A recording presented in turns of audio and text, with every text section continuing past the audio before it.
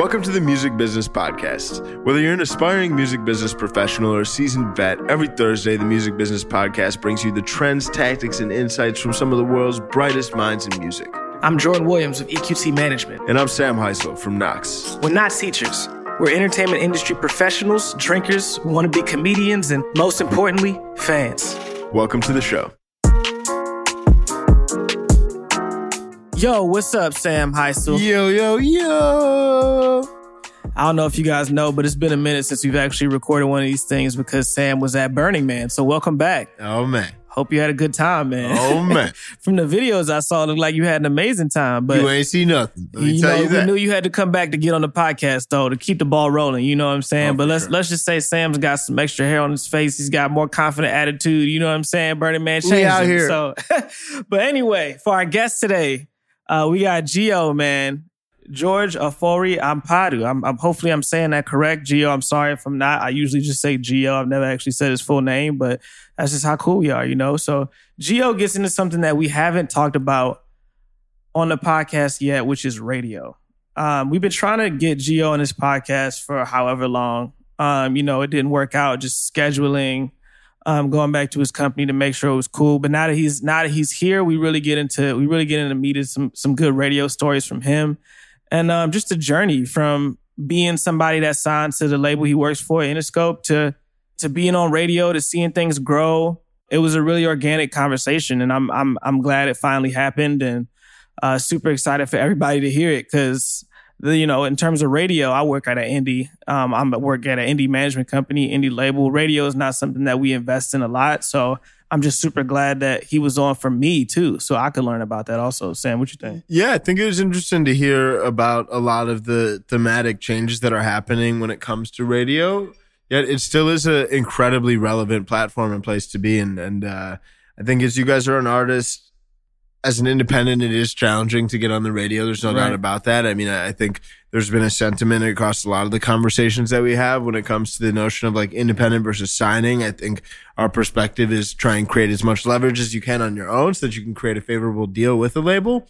But I think major labels, I think one of the big value drivers that they provide is their ability to do radio promo. So to hear about the relevance and importance of radio and some of the thematic shifts from Gio's perspective was super valuable. I mean, his experience working with artists, he talks about some really interesting stories in the early days of Miguel and helping promote some of those records and developing some early traction there.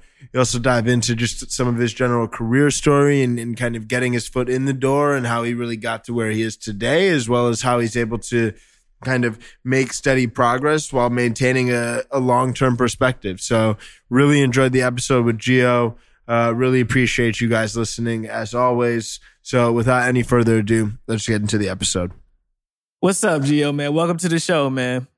Thank you, guys. Appreciate you guys. Super glad to have you on, man. Yeah, it took a little time. Yeah, it did, man. But it all makes sense, you know. We're pretty much asking people to come on this podcast to share how they do what they do. So yeah, I've checked it out. I'm kind of a fan of what you guys do. You guys definitely educate people.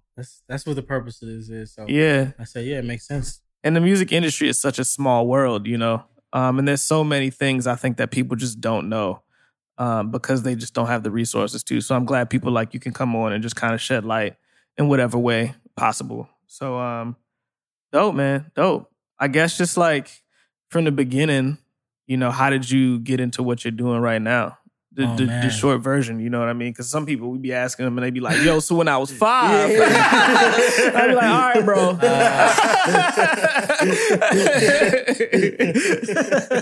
Short version, my brother was an artist. So he's 10 years older than me. I was the kid at the end of the keyboard telling him which melodies I liked, which melodies I didn't like. That's kind of, I guess, how I developed an ear. Fast forward college, worked at a radio station, hung out posters, hung out flyers. I wasn't old enough to get into the club, so I had to stay outside. So you was on like a street team? I was definitely on the street team at the radio station, rolling with all the DJs.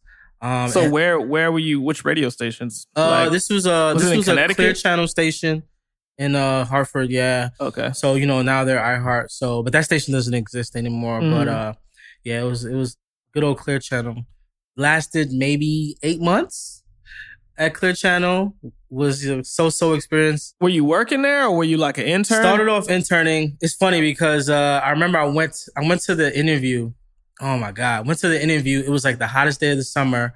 Full suit. At that point I was pre-law. So I was like I was thinking in my head, I'm going to go to law school. So any interview I went on, I had a suit, Yeah. I went to the radio station. They were looking at me like, who is this insurance salesman over here? Just hanging out. And so I did the interview and they were looking at me like, yo, we got to give you the job now, bro. I was sweating. It was crazy. But it was cool. Got the gig, like I said, it lasted 8 months. Right after that, I got an internship at Sony. I definitely did not wear a suit to that interview. And then from there, graduated college, decided not to go to law school. Just wanted to try my hand at the real world. It's funny you say that, man, because when I got to New York, and for the people that know me back then, this is going to sound crazy as shit for the people that didn't know me, but I used to wear a button-down shirt, a tie, dress pants, dress shoes, and an Argyle sweater every day. Every day? Every day, yo. Wow. Every day. And right now I'm in a hoodie and washed out khakis and messed up shoes because at that time I didn't know who I was going to meet and I just wanted to make a good first impression wherever I went. And I know nobody would ever say, yo, you look too good. Yeah. You know what I mean? Like yo, you're dressed too nicely. But I changed it up when I joined the industry because of the same thing. It was like, yo, what are you doing? You know what I mean? First impressions are a doozy, man. Yeah. I think we've kind of been conditioned when you come from certain backgrounds. You kind of been conditioned that like, yo, you gotta be your best version of yourself. Yeah. And, I decided to wear a suit to a radio station. Cool. So from there, just got an internship. Sony called me back and then I found some good mentors and they brought me into the label side, which was like, which was the best thing that happened. So did you always working for a label something you always wanted to do, or was it kind of like your mentors kind of ushered you in that direction? Honestly, it wasn't something that I thought was even possible. I thought like, I had to be a lawyer to work at a record company, or I had to be an artist to be involved in that. I mean, I had pretty much like a figurehead when I was a child, who was like, a mentor to my brother who kind of adopted me as I got older. He was a lawyer. I think some people know him as Reggie and other people know him as Combat Jack. So Combat was definitely like, one of those guys in my life that, he made it look a little easier than I thought it was. Right. So I kind of gravitate towards it. Damn, man. Combat Jack. Such an important person for music in general, dude. For sure. That's crazy. That's such a great mentor to have, too. Damn. One of the early ones. Like, before I even realized that, this could be real.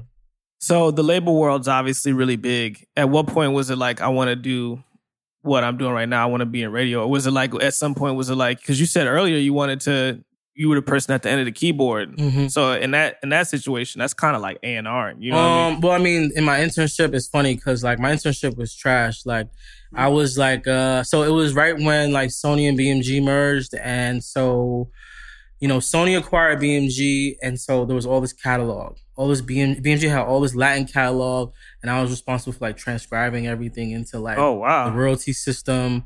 I do not speak Spanish fluently for the audience out there. I was literally just like, copying the information, but I showed up to work every day. My boss didn't want to do that job. So he was like, yo, I'm glad you are this enthusiastic about this because nobody else was, you know what I mean? So I just kind of took a not so great situation and I made it look easy, I guess. And so he gave me a great recommendation. And I don't know, like everybody in that time that I met, all the other interns, everybody's like, yeah, I want to be an A&R. I want to be an A&R. I want to be an A&R. So it just kind of became became numb to the concept of an A&R because it's like, it just became super glorified and it's like so many people are trying to do it. There's no way in hell 30,000 kids are going to become A&Rs. In my head, I just knew like it's not going to happen. Not saying that if I didn't apply myself, I couldn't get there. But I just felt like I got to find another way to get there rather than the traditional way to get there. Right. It was played out at that point. Yeah, to me, it was just like, okay, cool, you guys are never going to be A&Rs. Like, it just doesn't make any sense. And I mean, at the time, I was also like, I just knew a lot of DJs just from growing up. I threw a lot of parties and stuff, and I saw how they interacted with artists. And I'm like, well, that's the way to get to the studio, is having real relationships with these artists, with these writers, with these producers. Sitting around the office, just like, getting coffee is not how I'm going to get in the studio. So yeah, I just kind of took a different route. Me being out all the time, me being from New York, for real, I mean, obviously last 5-10 years, a lot of transplants, but me actually being from this city, it was easier to navigate. So like promotion, marketing, that kind of thing just stuck out to me out the gate. I want to go back to something you just said earlier in your story, which is something that Harrison Corwin also talked about during his episode 2, is that you made that job that your boss didn't want to do look easy. Yeah. And like you actually went at it with rigor and with accuracy, I think the music industry, one of the things that I hate about it, but I also love it at the same time, is it's really good at humbling you like super fast. Yeah. Like, I mean, I'm not sure, but all of those people that said they wanted to be A&Rs, like, I'm sure they would hate to do that shit you were doing. You know what I mean? Like, I don't know where they are right now, bro. We all have big dreams, right? But, some of the stuff that I had to do at first was like shitty, like being on the phone with American Airlines for 3 hours to change a flight that was booked months ago. You know what I mean? Like until 1 a.m. sitting on there on hold, like on a Friday night on Trying hold. Not to fall asleep. Exactly. Right. So just want to reiterate to everybody listening, whatever you're given, do it well. But more importantly, not for your boss, but for you. So yeah, that's super dope. Can you talk a little bit about your role today and what your focus is at Interscope? At the label, so New York is the epicenter of media. And so a lot of artists come out here for their press run, their promo run. So when they get off that plane, when they get out the hotel, they get out the Sprinter, on the first face they see before they get into that building. Mm-hmm. So I gotta take these guys up to, do some of the morning shows. I gotta take them to see some of the afternoon jocks when it's time to do some drops. Just the overall exchange of artist to platform. Mm-hmm. That's kind of the space that I live in, specifically radio, broadcast. Got some broadcast, television broadcast experience as well. Did like BET for many years. All my Atlanta guys know me as BET George because I was always the one at 106 in Park when they got out the Sprinter, like, George, what we doing today? You know what I mean? So really just like, again, that buffer, making sure everything's good, making sure, interviews running on time. I'm good for the wrap up signal. That's kind of like where I live. Mm-hmm. You know what I mean? How do you feel that the value and impact of radio has changed over the course of the past 5 to 10 years as social media and digital media has become so much more prevalent? I mean, being honest, radio is technology in its basic form.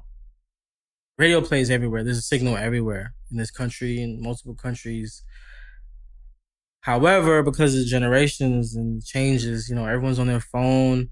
Not everybody drives to work every day, so everyone's just listening to their Apple Music or Spotify, Amazon, whatever.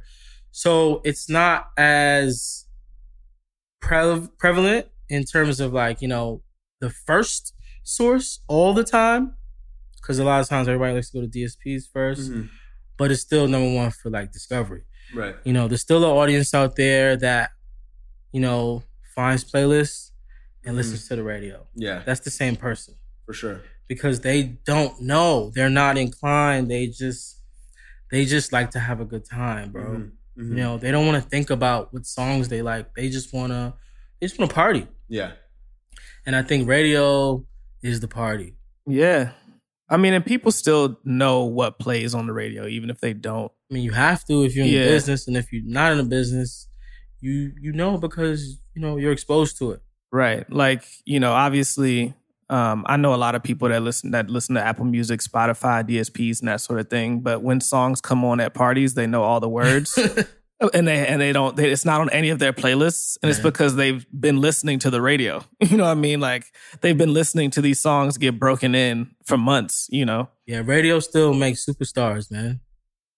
Yeah, it's definitely like a big stamp too. Like I remember being an early fan of DaBaby and then hearing Suge on the radio, and I'm like, damn, this is like this is crossover. Like he's man. And if an artist makes it to that stage, I mean that's huge. And I think it was interesting when we were speaking with Jesse Kirschbaum about kind of like getting the cosign of a brand or getting the cosign of an artist. If your song is getting like radio play, like even artists too, like on their stories or Instagram, it's like they're excited. The video, I mean, it's because it's a moment. It's credibility. It's valuable. It says something big. Yeah.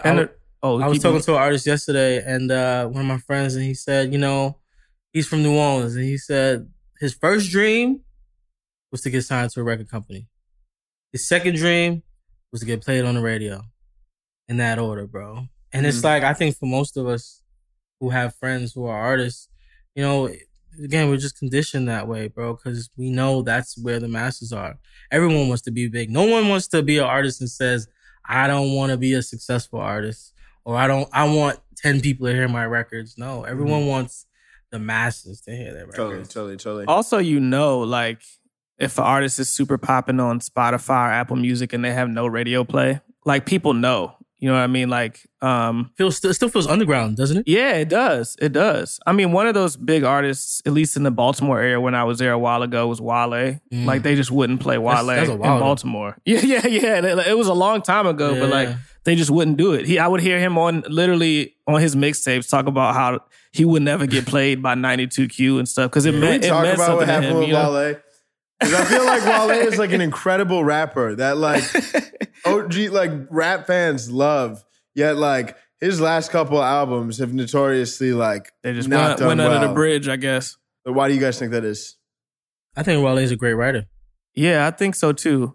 And I respect the hell out of him. I always have. Honestly, he was just at Gold Link's party a couple weeks ago. You know what I mean? I can't speak on why it's not do well. I don't know. I don't know his business. Yeah. I was about to say I don't really know in depth too much about what he's doing and what he's not doing. You know what I mean? I do know I've always been a fan of Wale, and that makes me a little biased because I've been listening to his mixtapes for years. Nike Boots was it? Yeah. Like Wale that dance. Yeah. Literally for years I've been listening to Wale. I mean, some of those mixtapes he had. So he's got a series about nothing, with the Seinfeld. Were you a Seinfeld fan? I wasn't a huge Seinfeld fan, but I was always really impressed with how he used their samples to illustrate the songs and his music and to make it really cohesive. Yeah. So some of them, he has one song in particular called Artistic Integrity. I used to rap that shit like I wrote that shit. Never been, I ever would have never. I used to be in the crib spitting at myself like I wrote it. So I'm not really too sure what happened with Wale. I know. When he put out the album a couple years ago, maybe like 4 or 5 years ago at this point, people were just hating on it for no reason. I didn't really understand. Yeah. I think he catches a lot of flack. I don't get it, but it is what it is. Yeah, right. It's just one of those things. It's like that's how he is. I don't know why. You know? I want to bring it back to one point we were talking about just the value of radio and the rise of social media. One thing I find interesting is that a lot of traditionally radio first properties, like I'll use the Breakfast Club as a case study, have done a great job at actually translating into this kind of the social media realm. Like a lot of the real viral moments from the Breakfast Club are actually videos going live on YouTube or getting posted in clips. Flex's interview with Tyler the Creator, for example, blew up online. You guys care about that? That matters to you? What? Like when stuff like that goes viral? I mean, I think some of the most culturally relevant moments that stem from radio largely become culturally relevant, in mass, because of the fact that they pick up steam off radio. Right. I feel like that's a nuance within itself. It's crazy because the Breakfast Club, as big as they are, most people who listen to the radio, they want to hear about what's going on, in their area. Breakfast Club is so big, it's not really local content, right? You know what I mean, right? So that's something that is always catch-22, but the platform is huge. Those guys do an amazing job at just having great, compelling interviews, and it's funny. Artists actually look forward to going to the Breakfast Club, because they know that the interview is gonna make them sometimes. Yeah. I mean, sure. I know in the beginning of even talking about this podcast, me and Sam took some notes from Charlamagne, just how he interviewed his subjects. You know, I think he's changed over the years too, though. Yeah. True. He was definitely like a shock jock for sure. Yeah. I feel like he's just like so real, very raw and unfiltered, up to a limit, but has been able to like finesse that, like dominating the corporate radio ladder while being true to himself and balance that tiptoe. I think a lot of like people that are personalities within bigger organizations oftentimes have to like water down their personality. And I feel like he's done a great job at like. I think he's doing a great job. Yeah. I think the Howard Stern thing is not, I don't think we're going to see another Howard Stern. Right. That's probably not going to exist on radio, maybe on social media. You know, there's a lot of guys who's like, you know, in comments, you know, trolling artists, all right? Mm-hmm. That's kind of like the new thing. I know I'm hearing artists are even building careers off of that, like, you know, trolling artists and then becoming artists themselves, which to me is baffling. Like, you know, I never understood that because, I mean, I know me, if I was an artist and somebody trolled me, if I ever found out that you became an artist, bro, we're going to have some words, man. We're going to have some words. For sure. But I mean, you know, to each his own, man. Right. Dope. So as far as radio goes, like, and the artists that you work with, how much of it is, and if any of these questions make you uncomfortable, feel free to not answer them, but just say, I don't want to answer it. How much of that process is A&Ring on your end? Like internally, where you're like, yo, I really want to work with this act. You know I mean, I think every team kind of like hears the records. And we know our people. When I say people, I know my DJs. Mm-hmm. I know which DJs are going to jump out on a record, which DJs are not, which DJs are going to get it, which DJs are not. But ultimately, it's like, you know the playlist, you know what they're already playing, you know the caliber of artists they're already playing. So in your internal like gauge is saying, this is just too far left. This isn't going to work. Let's not waste our time and resources. Mm-hmm. Let's focus on something that's a little bit more within the format, or let's just try to find an alternate way of marketing and promoting this artist. Right. So that we're not chasing DJs around to play the records who probably don't want to play the record. You know what I'm saying? Yeah. Maybe it's really just, you know, creating a lifestyle event where we invite DJs so we can get them involved that way. And then that way it's a human experience. And I think that's a big part of what we do. We create human experiences because we're so accustomed to, you know, getting fed things through our email or through our social media. So if we put an artist and a DJ or an artist and a radio executive in a room together, you know, that's something that is memorable. We create memories. And so when that artist does have that record, whether it be a year after that, 6 months after that, or 2 weeks after that DJ is going to be ready. He's going to be more susceptible to play that record. Promotion is, to me, it's kind of like streaming in the sense of where it's cumulative. It's not just like, okay, here's the record. If it doesn't work, I have to start from scratch. It's like you remember the last 2 or 3 records that sent you from this artist. Oh, so when I have a record now that you know is straight down the middle, it's a no-brainer for the most part. Mm-hmm. Right. For the most part. When it comes to, and I think this goes for like artists not necessarily as much like generating the press opportunities, but capitalizing upon them. We were speaking about how sometimes artists, like even the Breakfast Club, will go in and try and do some level of like stunt marketing or try and really capitalize or make a big moment out of something. Like, do you have any advice for artists in general when it comes to like, okay, they have an opportunity, they're going to get a little bit of press. How can they actually like maximize this opportunity? I think when you're put on a big platform, I think, you know, the most important thing to realize is it's still a business, bro. You know what I mean? And in business, you got to have a certain level of like etiquette, right? And compassion, because there's a lot of people's jobs on the line. Mm-hmm. You know what I mean? So if you go make a crazy stunt or do something crazy, you know, hopefully you're like, you know, an A-list artist and, you know, it's just going to be like, you know, no one's going to like either care or it's going to be water on the bridge. But if you're like an artist that really needs the support, you're still starting out. Like, that's not a way to get on. The internet has made things so... It makes the craziest things feel normal. And crazy isn't normal, bro. Being, like, talented should be normal. Right. Being exceptional at your craft should be normal. And also communicating well should be normal. You know what I mean? I don't want to see an interview with a kid who's, like, mumbling and, like, too high to fucking communicate. Like, that's just so crazy to me. It makes my job, like, I'm gonna be the guy on the other side of the room, like, damn, yeah, get this over with. I'm out of here. You know, and then I gotta deal with the ramifications of that, because I was like, you know, I was the manager on duty, essentially. Right.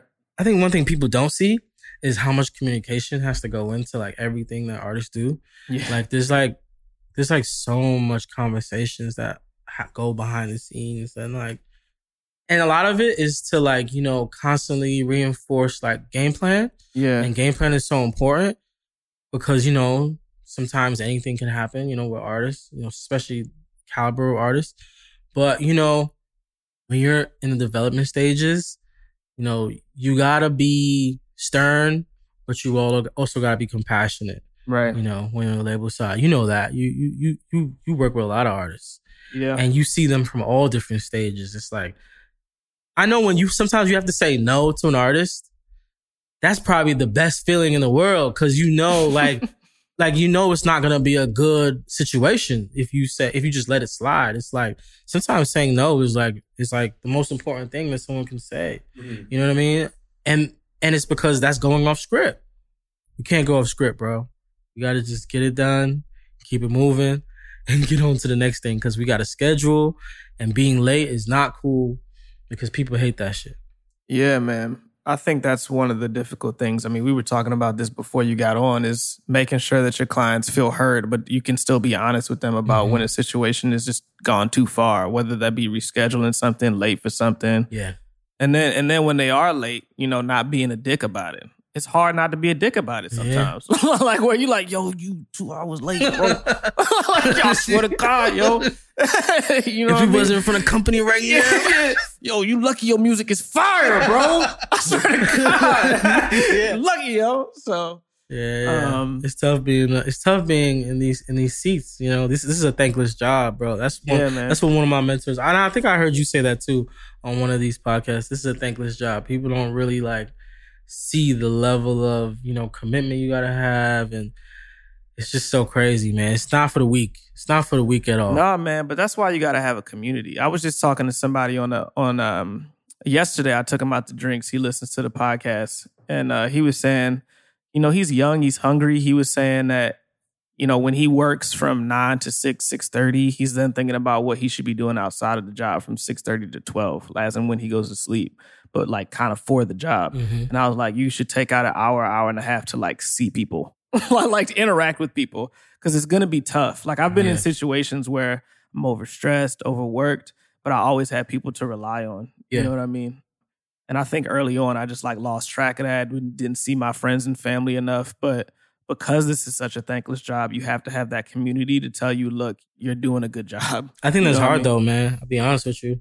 There's been moments in my career where I felt like a lone wolf, bro. Yeah. Because no one was going to work as hard as me, bro. Yeah. And that's tough. It's tough because it's like you literally have to trust other people with your vision or with your artist vision or with just anything, bro. It's just really hard. And so you got to really find like-minded people. I think right up there with finding a good mentor is finding like great peers that you can actually rely on. I think no one gives that the credit that it actually should. You know what I mean? Because it's really hard. I mean, I know you're in the EQT system, and I love all those guys there. Everyone there is super talented, super creative in their own right. But I mean, kudos to those guys for like understanding that value of community. And I think that's also, you know, part of, you know, that DMV kind of culture. Yeah, right. Right? Where it's like, yo, we're not going to get this done, you know, on our own. We're not New York, LA, but we can be us and still get some shit done. Right. I think that's the hardest thing to do sometimes. Like, I'm having a moment like that now where, you know, you got friends, everyone's kind of, we're all in 3 different boats, right? And we're all paddling our own boat. But if we all just got in one fucking boat, bro, we move a lot faster. Right. You know what I mean? But sometimes, you know, I think sometimes when you got to manage other people's expectations, the last thing you want to manage is, you know, a comrade's expectations or someone who's on your side of the fence's expectations. But it's also it's part of what you ask for. Right. Do people, this is just a question out of curiosity, do your like homies and stuff ask you to get them on the radio? Like, have people ever hit you like, hey, yo, I heard you was at Interscope. Like, I got a song. Like, do they pitch you like they do like everybody else? No. Jordan's wondering because Jordan's got some new music he's been holding on to right now. And after the show, you might have a question. No, what's funny is, so like my friends that I grew up with, they're like the best people in the world, bro. And they're like really like they really keep me super grounded. They humble me every time. They don't give a fuck about this industry shit at all. And, you know, they cut my ass in the group chat, you know, anytime they can or anytime they feel like they need to. Roast. Yeah, and I appreciate that because, you know, I don't give a fuck about that. You know what I mean? Sometimes I don't care. Sometimes people tell me, like, yo, I just have a carefree attitude. Like, I don't give a fuck. Like for example, today I seen one of my old barbers I was walking down the street. He was at the Spanish food spot. He was like, you know, just chilling. And he's like, yo, George, what's going on? How's everything with the music? You know, he knows I work in the industry. And he's like, how's everything? I'm like, yo, everything's good, man. He's like, you still so fucking humble, man. And it's like, yo, honestly. He cursed too? Yeah, he cursed too. He was like, you motherfucker. Yeah. I'm like, yo, honestly, number one, I think I just don't know how else to be. Number two, yeah, this shit is great. Like, you know, but I'm not the guy to be like boasting about, you know, I don't, it's just not in my nature. Right. Because for me, the path is still so very like unpaved. You know what I mean? Like I still have so much shit that I gotta get done. Oh, for sure. It's like sometimes you don't ever see the other side. You know what I mean? And then when you do realize that you're on the other side, it's like it's time for a new mission. You know what I mean? So to answer your question, my friends, no, they don't ask me to get them on the radio, but random people that I meet randomly in different situations, you know, everybody just wants to get on. Everybody just, you know, everybody's an artist these days. So everyone's super selfish. They care about themselves. They want to hear themselves be heard, be seen. And, you know, I look like the portal to their dreams. But hopefully they listen to this podcast and realize it's not as easy as they think. And they can do a lot of the work on their own before they even try to get into these conversations. But people don't like to do the work, bro. Yeah, man. I know I've met a lot of people that say I need a manager, but they need a manager to do all the work. They don't need a manager to help them complete their vision. They want me to build the vision. They want me to roll it out. They want me to do everything. They want me to be the artist except make the music. You know? They want to be an artist for the parties and shit, you know?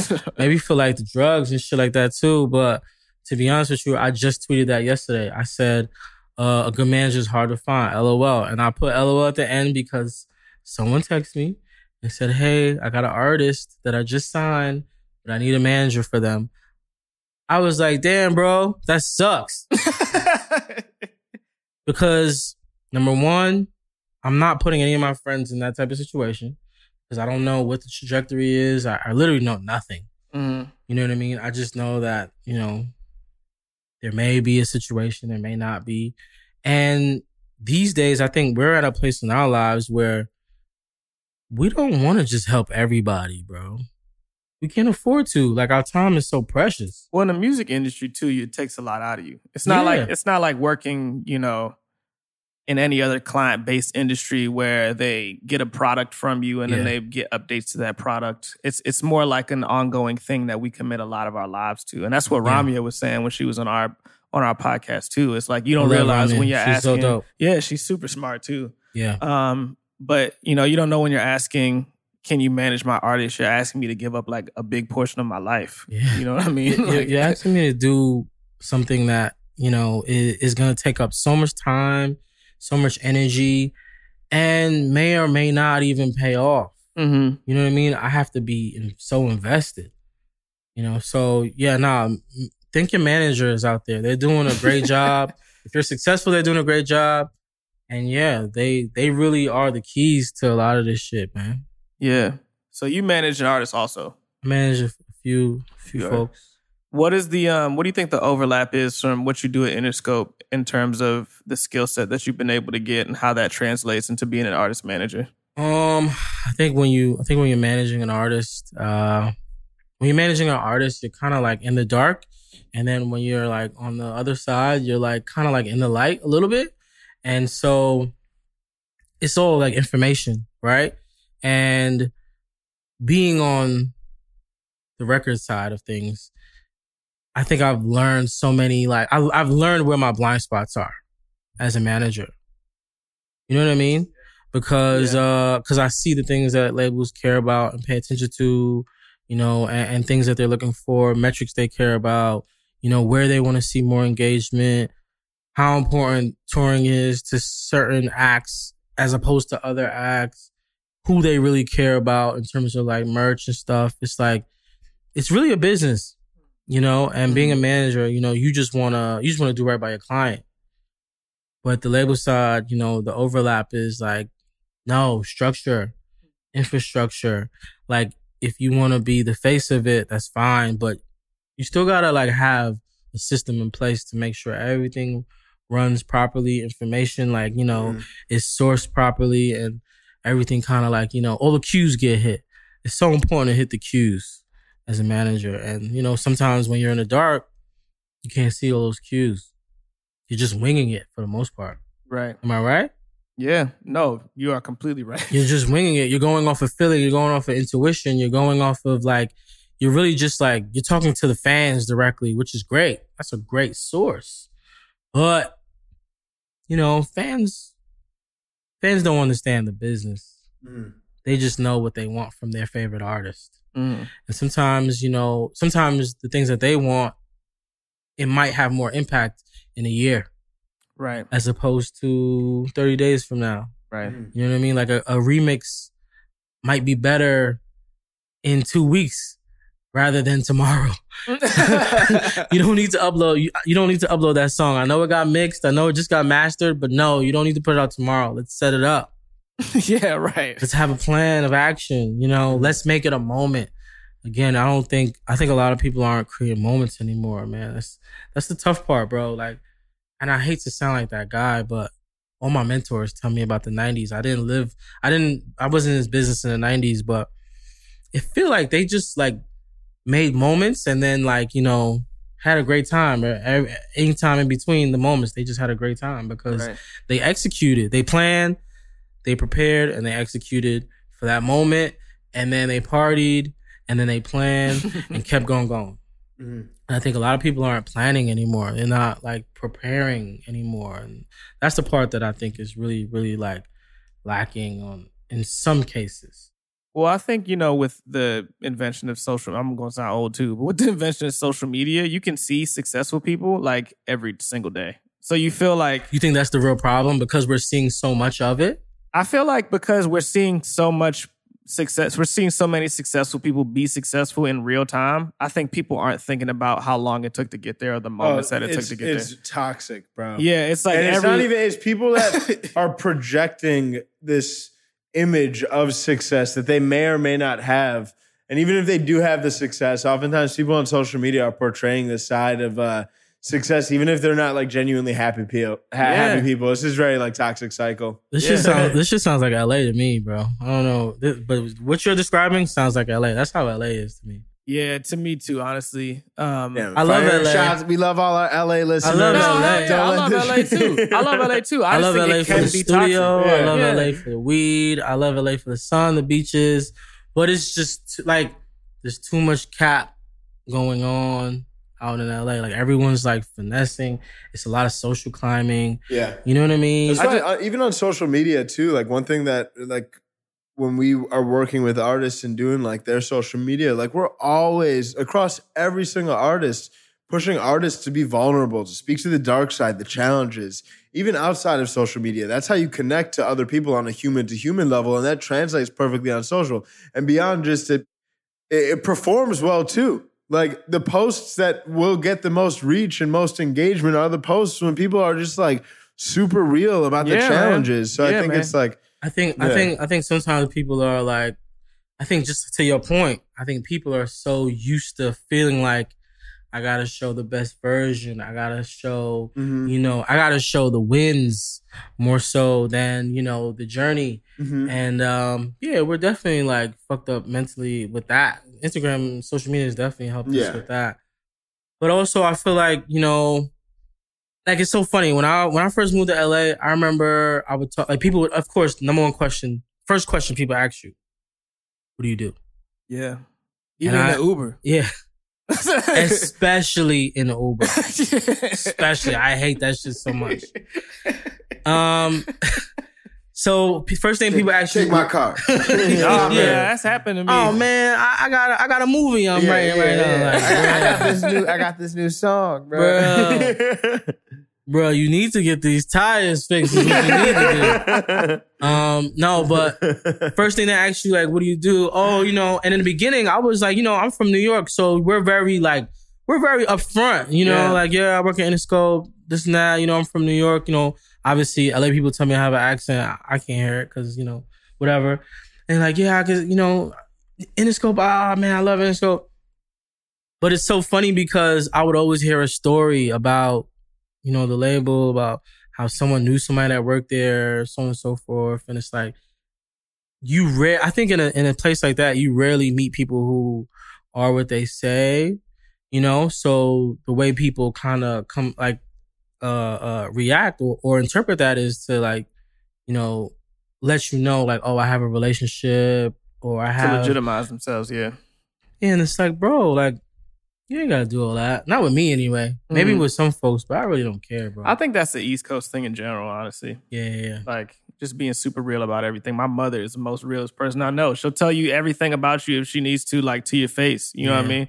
My mom is too real, bro. Yeah. That's how I feel too, man. My mom's been in situations where she could have lost her job, and then she was like, look, I could leave right now, but I have another job by the time I get to my car. Sure. It's on you. And I was like, damn, that's a boss ass shit to say, man. She's confident. But that's how it is. Yeah, that's how it is. And she taught me that too. So that's dope. I want to get into like a story. So you've obviously worked for a lot of artists. I don't want to say which one was your favorite. I never put people in that position. I wouldn't. Including myself. I don't like saying that stuff myself, but what's a story that sticks out to you in terms of bringing something to radio, maybe something that you maybe thought was a little bit too left at the time, or something that you just truly believed in that ended up, really taking off? And you don't have to tell me how you did it, obviously, but just a story where you were. I mean, I love radio. One thing about radio is always supposed to evolve, right? The sound, right? So it must have been like 2010, 2011, and there was this kid named Miguel. Miguel's like got a song. He had a few songs. He had a little EP project. And Miguel's from LA. Love Miguel to death. Still my guy to this day. Radio at that time was auto-tune heavy, right? Or rap heavy. There wasn't a lot of R&B that wasn't like dancey. Right. Like, Ciara was like she had upbeat production. Right. So if you couldn't do choreo to an R&B song, it wasn't like, it was tough to get played. Right. And I remember me and Puerto Rico Rob, we took Miguel everywhere. Everywhere. We took him to strip clubs. We took him to little lounges. We took him to clubs in Harlem and in Dykeman. We took him everywhere. And everybody was like, all right, bro. All right. Played the song. Song got played. And, radio was, it was eventually the song caught on. I think that song was All I Want Is You. Yeah, that was like the first. I feel like that was the first. That was the first one. I think Cole was on that record. Yeah. Cole was definitely on that record. Yeah, that was the first record. We would go everywhere. And, that was on Kaleidoscope, right? Yeah, I think so. Yeah. That eventually he re-put it out and it became a whole thing. I don't know if it's Kaleidoscope, but it was one of those. Dreams, it was one of those. Oh, it was the one before that. It was the one before that. Before that, yeah. Yeah. So that was the record, and I remember like everybody was like, what is this? Who is this? This kid's pants are like really tight. Like, he didn't fit the mold, essentially.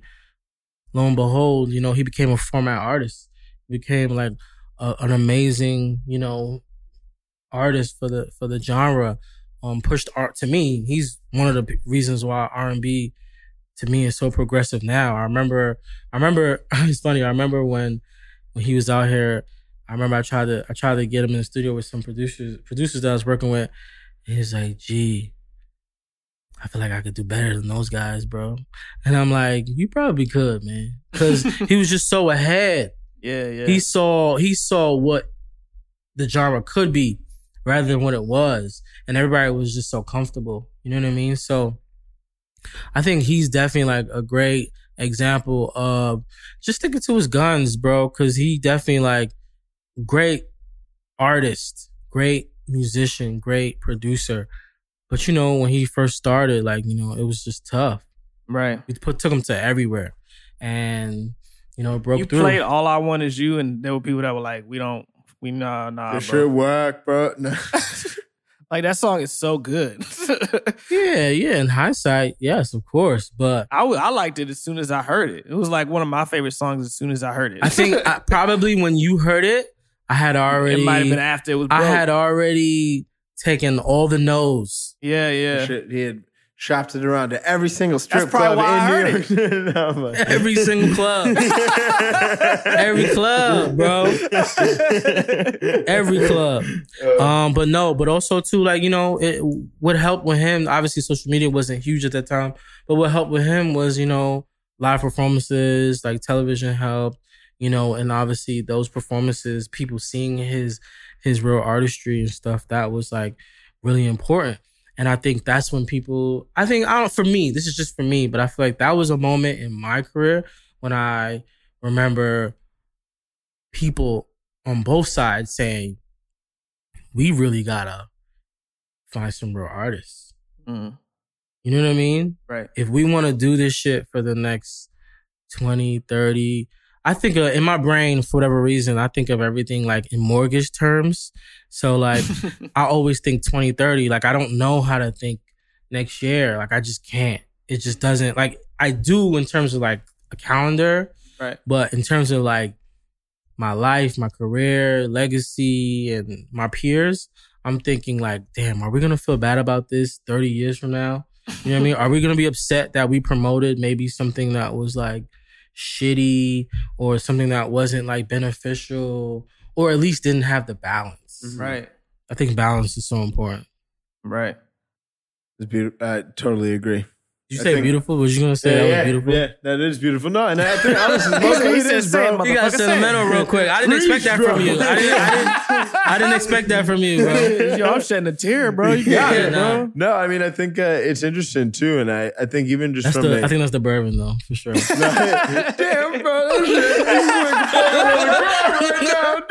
And Miguel is so good. I just don't understand. I love Miguel. No, I mean, I think it's interesting too, and I think in a past life I used to work in this world of like corporate innovation and actually go inside big corporations and try and make them more innovative. And I think you had a tough job, bro.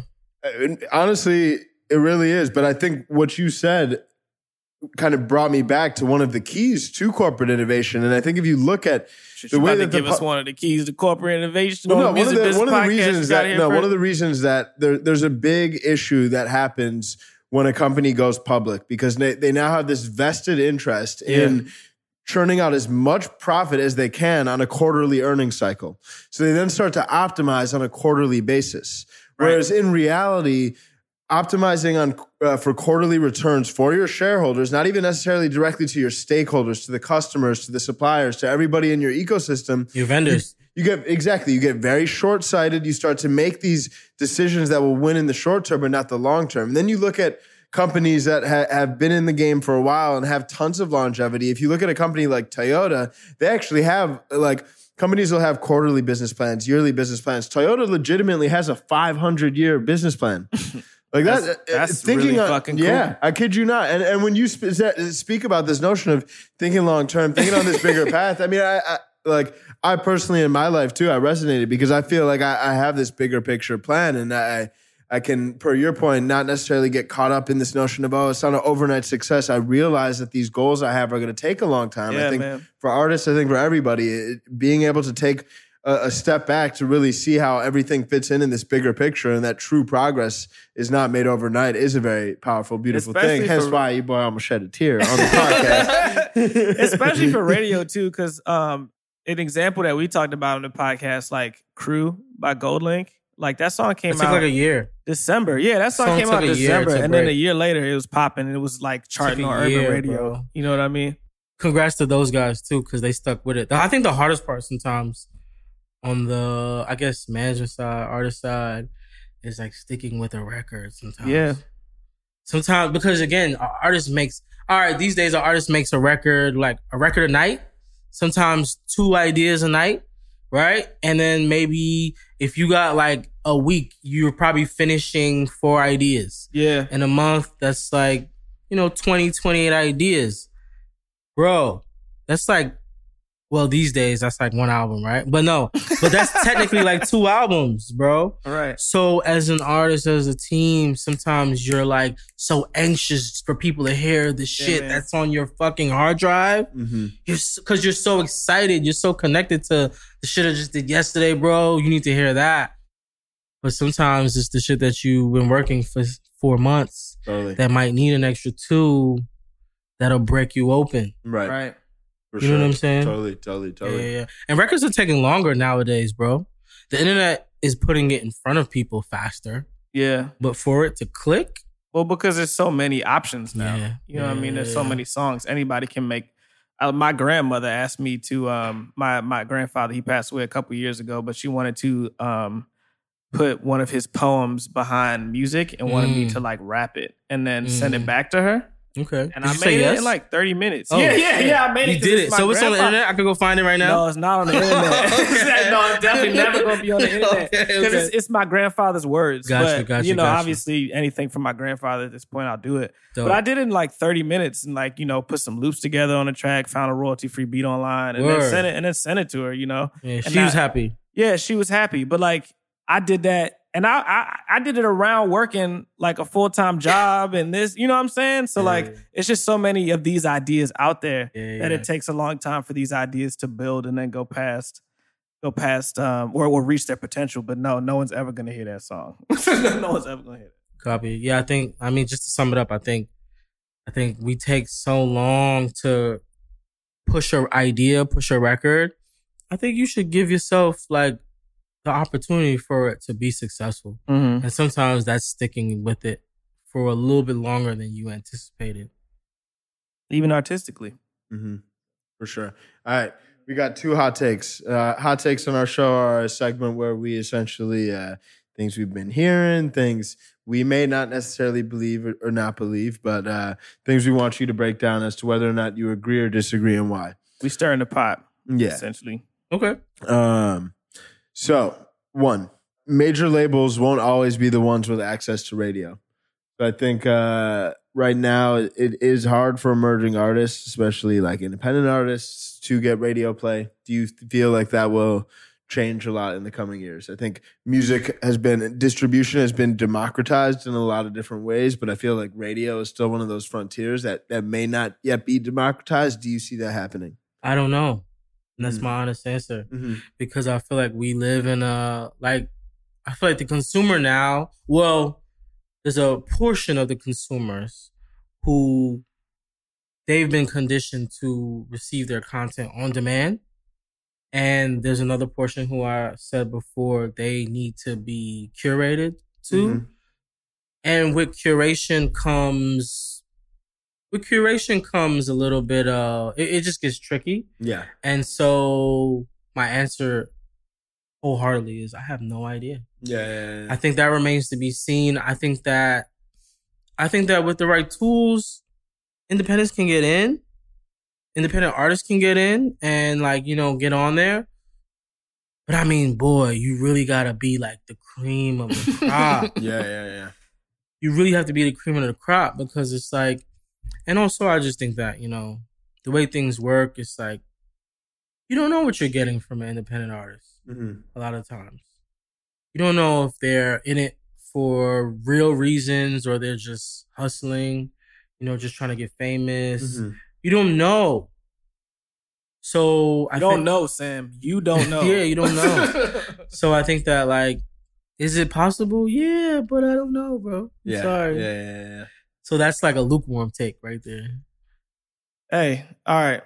Let's. No, it's interesting. It's true. I mean, it's time will tell. Well, I mean, the craziest hot takes are when we say them to piss people off, and they be like, "Yo, you right." I'm like, "What? Hold on, what? Explain what?" Time's the greatest factor, bro. Yeah, of course. I mean, one thing. Yeah, it is interesting to see the fact that I think I feel like there's so much other data sources showing what music is popping off, and I do think radios are paying attention to music that is getting organic traction outside of like major label pushes.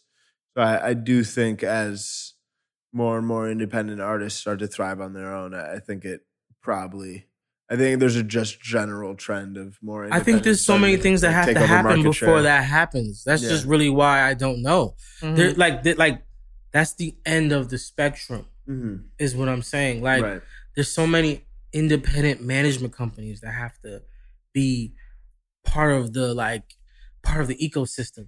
Right. And then there has to be so many independent, like, distribution company that also have to be a part of the conversation. Right. Like, in order for that to happen, there just has to be a surge of independence. A surge, because obviously, like, Chance is like, he's like our modern day, like,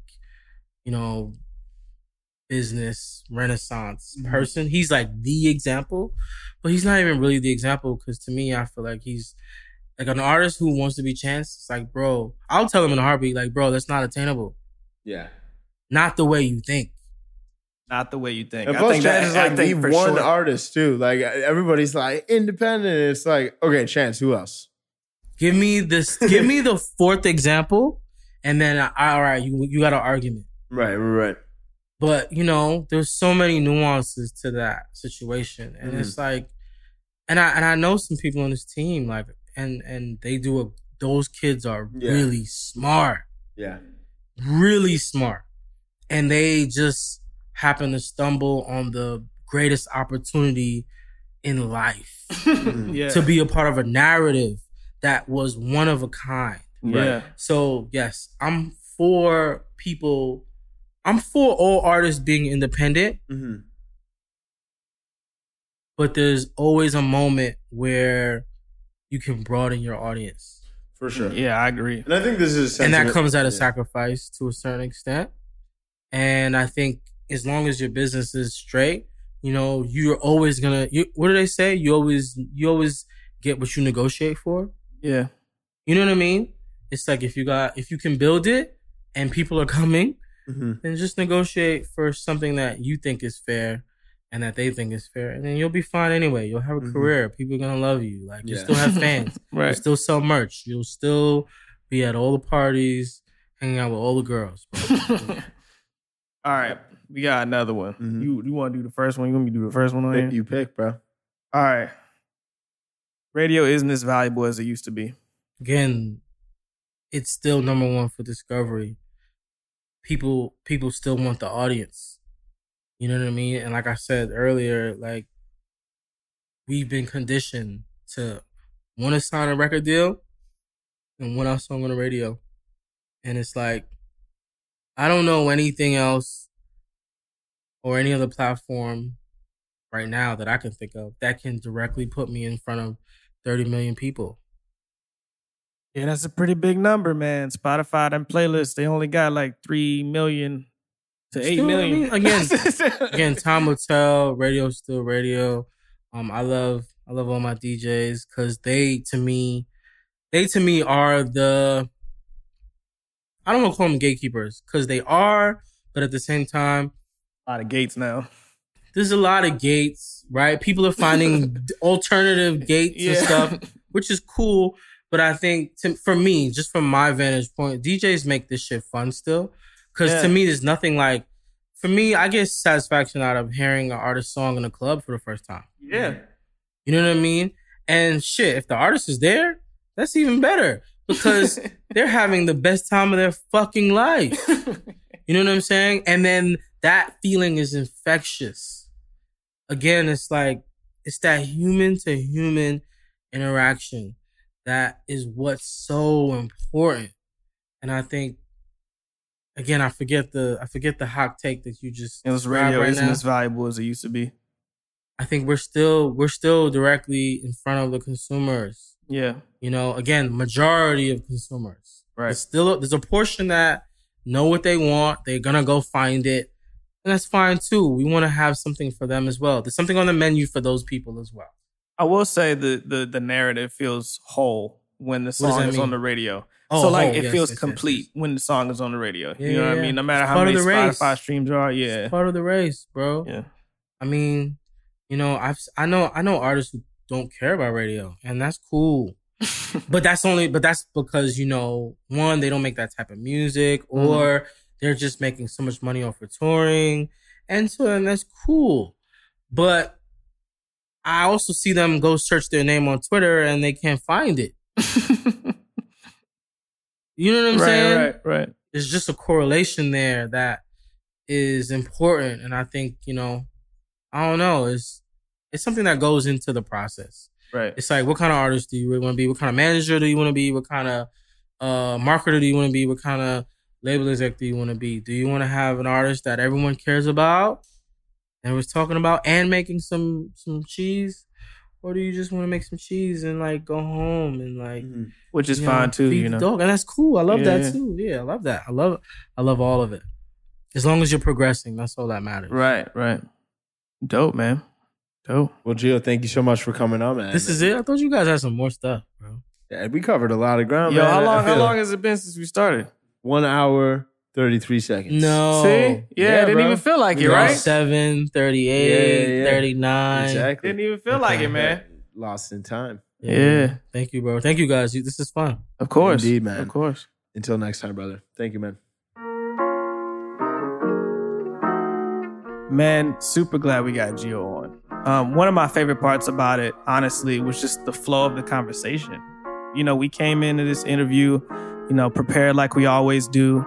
And then Gio threw us a curveball. He said, hey, man, these are the things we can't talk about, which is, you know, we talk about it with some of our guests. There are things we really can't talk about. And Gio wasn't trying to give out all the keys, just some of the keys. Exactly, which we totally respect. Any guests on here, we totally respect. But it happened to just be, you know, all the questions we had. So, but despite that, the conversation flowed really, really well. And I think what you got here was not just an informative conversation, but a very honest, genuine conversation with, you know, a genuinely good dude. So definitely, you know, one of the better episodes in my opinion, just because of the conversation that we had and how natural it was for us to flow in a productive way, despite the curveball we were thrown, you know? Yeah. Super grateful to have Gio on. Definitely second everything Jordan said. Really just love the notion of looking at all this from a very long-term perspective. Staying true to yourself. I think from artists that have these press opportunities, being able to communicate well, I think understanding what your narrative is and what the story you're trying to tell as an artist is really important. So that way, when you do get these opportunities, you can really reiterate these stories. I think you don't want to have the same message over and over again, verbatim, but at the same time too, you do want to kind of carve out a clear narrative in the minds of your fans and people you're trying to gain and win as fans. So I think that's really important to keep in mind as you are getting some of these interesting opportunities. Yeah, for sure. Definitely. So thank you guys, as always, for listening.